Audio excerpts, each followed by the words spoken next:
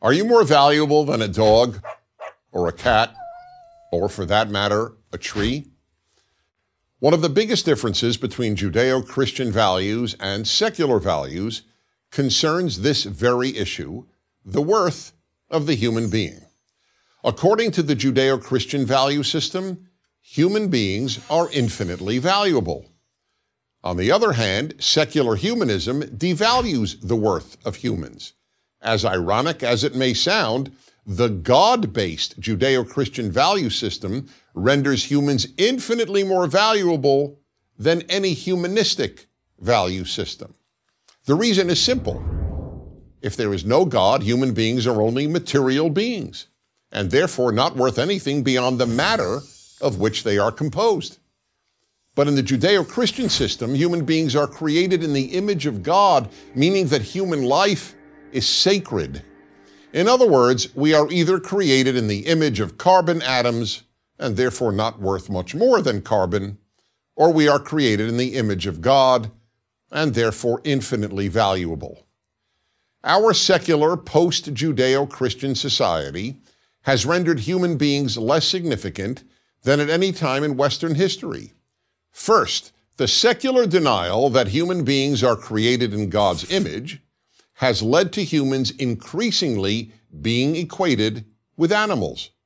That's why, over the course of 30 years of asking high school and college students if they would first try to save their dog or a stranger, 2/3 have always voted against the person. They either don't know what they would do, or they actually vote for the dog. And many adults now vote similarly. Why? There are two reasons. One is that with the denial of the authority of higher values, such as religious teachings, people increasingly make moral decisions on the basis of how they feel. And since just about everybody feels more for their dog than for a stranger, many people simply choose the dog. The other reason is that once you get rid of Judeo-Christian values, there's no reason for elevating human worth over that of an animal. That's why people estranged from Judeo-Christian values, including many Jews and Christians, support programs such as Holocaust on Your Plate. Holocaust on Your Plate is a campaign developed by the animal rights group People for the Ethical Treatment of Animals, PETA, that teaches that there is no difference between the barbecuing of chickens in America and the burning of Jews in the Holocaust. Why? Because a human and a chicken are of equal worth.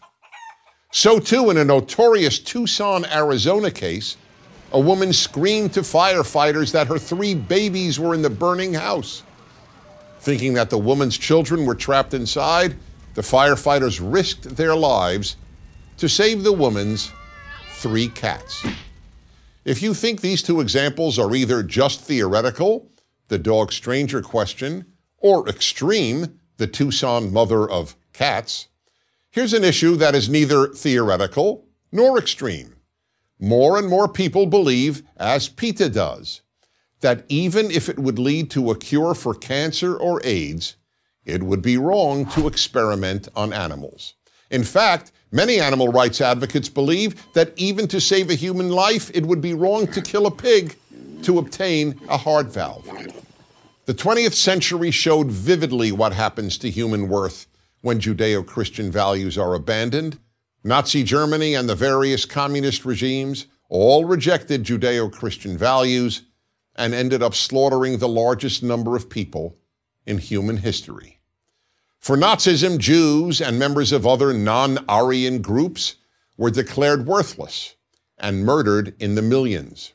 For communists, human worth was determined solely by communist parties which murdered tens of millions of people.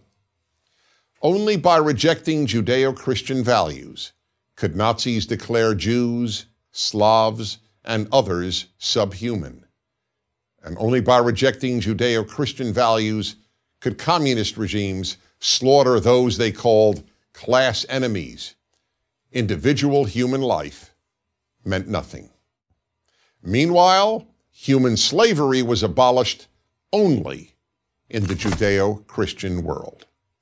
And of course, for nearly all those who reject Judeo-Christian values, the human fetus is worthless, if its mother deems it so. Finally, there is an increasingly vocal part of the environmentalist movement that also denigrates human worth. For these individuals, the human being is not infinitely precious. Trees and rivers and mountains are. So, are you more valuable than a dog or a cat or a tree? That depends on your value system. I'm Dennis Prager. To subscribe to our YouTube channel, click here. To help keep our videos free, donate here.